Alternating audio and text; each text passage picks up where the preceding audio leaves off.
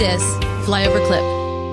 Let's just jump in with Josh and the crypto side of this. Who is Sam Bankman-Fried and what is FTX?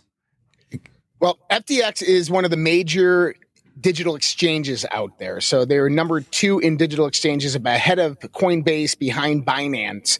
And they came on the scene about 2021, about 15 days after Joe Biden's inauguration, which was quite interesting. And within just 30 days, they were a huge success, being propped up by places like the World Economic Forum, BlackRock, putting their information and sharing it out there. Sam Bankman-Fried became an instant billionaire within just a matter of a year. Although people have no idea where his money came from. That's one of the big secrets. And they're trying to figure out where his $30 billion net worth actually came from. And so FTX is this exchange, and exchange is basically where you can go in, you can put cash in, and you can get cryptocurrency in exchange. And the way these things work is they have to have a certain level of liquidity for the cryptocurrency that's kept on there, for the different types of loans that they're giving, for margin calls and so forth. What we're seeing now is this whole thing unravel, and it's seeming that not only FTX was a big scam, which we're going to get into and we're going to talk about, but other crypto exchanges, including Binance, and many others, Gate.io, which is a Chinese, Hong Kong-based one. Mm-hmm. You have Crypto.com, which works and operates here in the United States of America as well. What they've been actually doing is all of these crypto exchanges, apparently they have no liquidity on their platform. So what they're doing is they're basically exchanging money amongst each other, taking snapshots of this, proving to their users in their public domain that they have liquidity, and then sending it back to the original source. The reason they can do this is because there's no regulation really ordering the whole crypto markets, which is a bad thing, but also a good thing, I think, in my perspective, when you start talking about the free markets. Now, Sam Bankman-Fried, this guy, oh my goodness, where do we even get started? He's like me. He has Asperger's, but he seems to be a non-functional person with Asperger's. And, you know, what's really interesting about him is nobody had ever heard of this guy before. He's an MIT graduate, goes out there, engineer, kind of like a hacker type guy, and becomes an instant billionaire. But then all of a sudden the scandal comes out and we start learning more about Sam. We start learning about his mother. His mother is one of the most interesting characters I've ever seen. This is Barbara Fried. We almost need like a flow chart, almost big like a whiteboard. You know, like Glenn Beck does his chalkboard shows. You know, one of those kind of thing to break down, because all of the characters in this, they're not operating isolated in these independent silos. You start when you poke one grab behind it. And that's the thing I noticed when you see like Wall Street Journal did a little article on it in a video. They go through these characters, but they don't mention any of the interwoven connections to them. It's like it just organically happened that all these people came together. At the end of the day, they're kind of all related, and there's a pattern that goes back to this kind of similar fraud all the way to 2008. So it's got maybe a good thing at this moment. Let's kind of walk through and introduce people to the characters of the show. And, you know, Seth and, you know, Kirk, you guys can kind of pipe in on these as we go. But let's go list it's like a movie. You know, we'll kind of go through like who's Darth Vader, who's Skywalker, who's Han Solo. Let's kind of maybe walk through the players in this. So Sam, obviously right out of the gate, but that connection with his mom and his dad. So his mom was like a Stanford University professor and a political strategist and activist in the Democratic Party. Is that correct? Barbara Fried? That's correct. She was.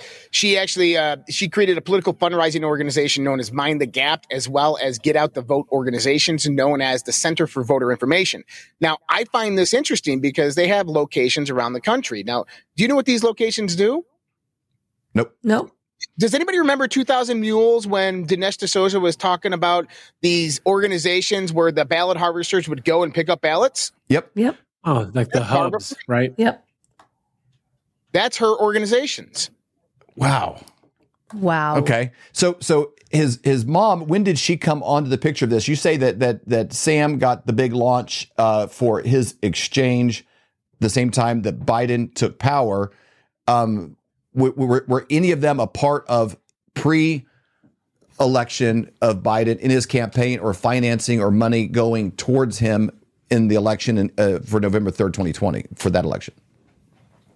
Right. Yes. 2018, she created a Democratic PAC to raise money for Democrats in the midterms. And ever since then has been trying to jump in and fund the Democrats. I mean, these people are directly connected to the Clinton Foundation, directly connected to the World Economic Forum. Her sister, in particular, Barbara's sister, is one of the members of the World Economic Forum on, I believe it's the pandemic policy that they were coming out with. She's an epidemiologist, I think. Yep, epidemiologist. So that kind of ties in with COVID plans, COVID strategies, COVID response. Member of the World Economic Forum. That's his aunt. I just look at the way these people grew up, and they say it's not what you know, but who you know. I'm thinking there's not anybody that I knew growing up, like my whole first 20 years of life, that had any influence over like anybody except for maybe me. It's like when you like I don't know anybody who even went to Stanford, let alone like, oh, my mother is a big deal there. Let's go to his dad real quick, because his dad's an attorney in California, and I think really was a pioneer in some lobbying and working on is an attorney law. His dad is Joseph Bankman. I don't know what's the deal with the names, why they divide those up and their thing on that is probably super cool. But his dad, Joseph, was, I think, pretty aggressive on employing lobbyists, understanding how to create political influence through the legal process by employing lobbying, at the state level in California. What else do you know about Joseph Bankman? Well, Joseph Bankman, you nailed it right there, is that he's all about the political influence. He is exactly that, but he's very well connected as well. So the Bankman family, the Bankman-Fried family here, is kind of like a silent player that I'm seeing, right? Is that they've probably been involved in this stuff, making connections, working behind the money. And then their son comes out there, obviously boyhood genius, MIT grad, comes out there, creates FTX, and he skyrockets to the top. But the question is, who was really in charge of FTX? Because if you've ever seen an interview with this guy,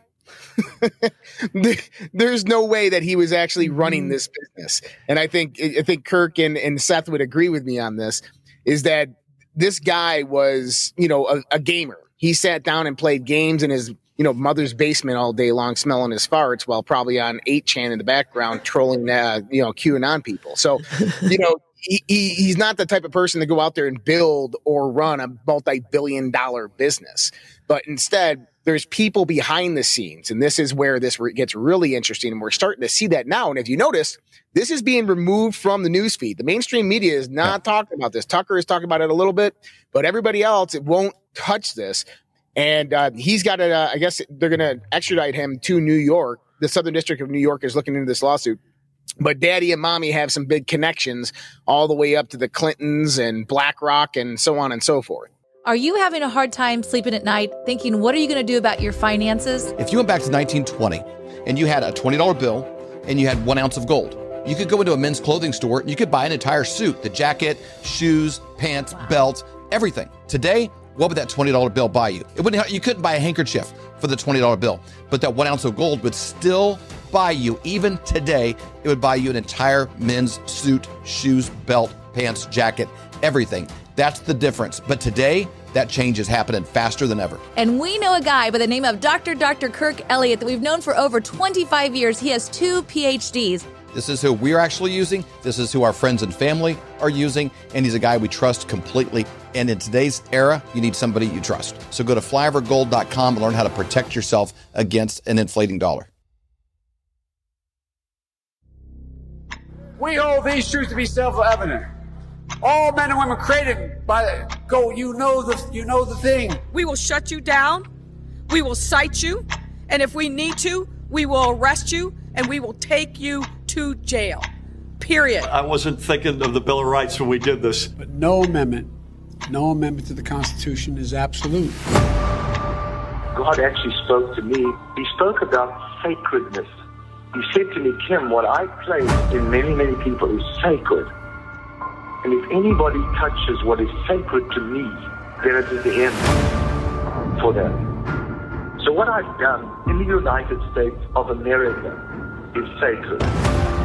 And there are people on every side that are trying to destroy what I deem sacred. And it's not going to happen. This is the definition of criminal conspiracy, racketeering, and collusion. This is not a theory. This is evidence.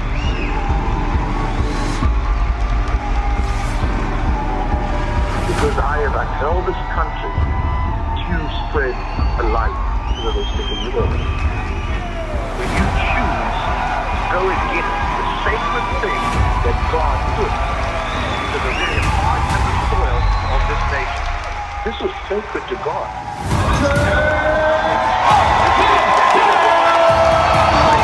This Reawaken tour is literally what it means. It has reawakened the American heart.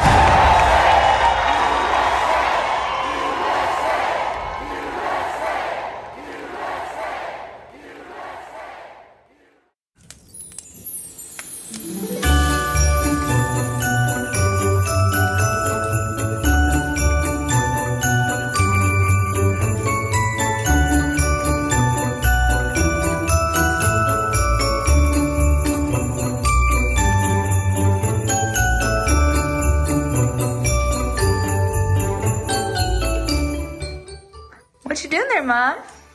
Well, Wesley and I got all in the Christmas spirit after decorating, and we decided to make a naughty and nice list. And I have to say, Avery, you're doing quite well. Really? So we're trying to decide who all we're going to buy MyPillow stuff for Christmas. You know, if you use promo code FLYOVER, you get up to 66% off when you go to MyPillow.com. That's a great deal. Can't beat it.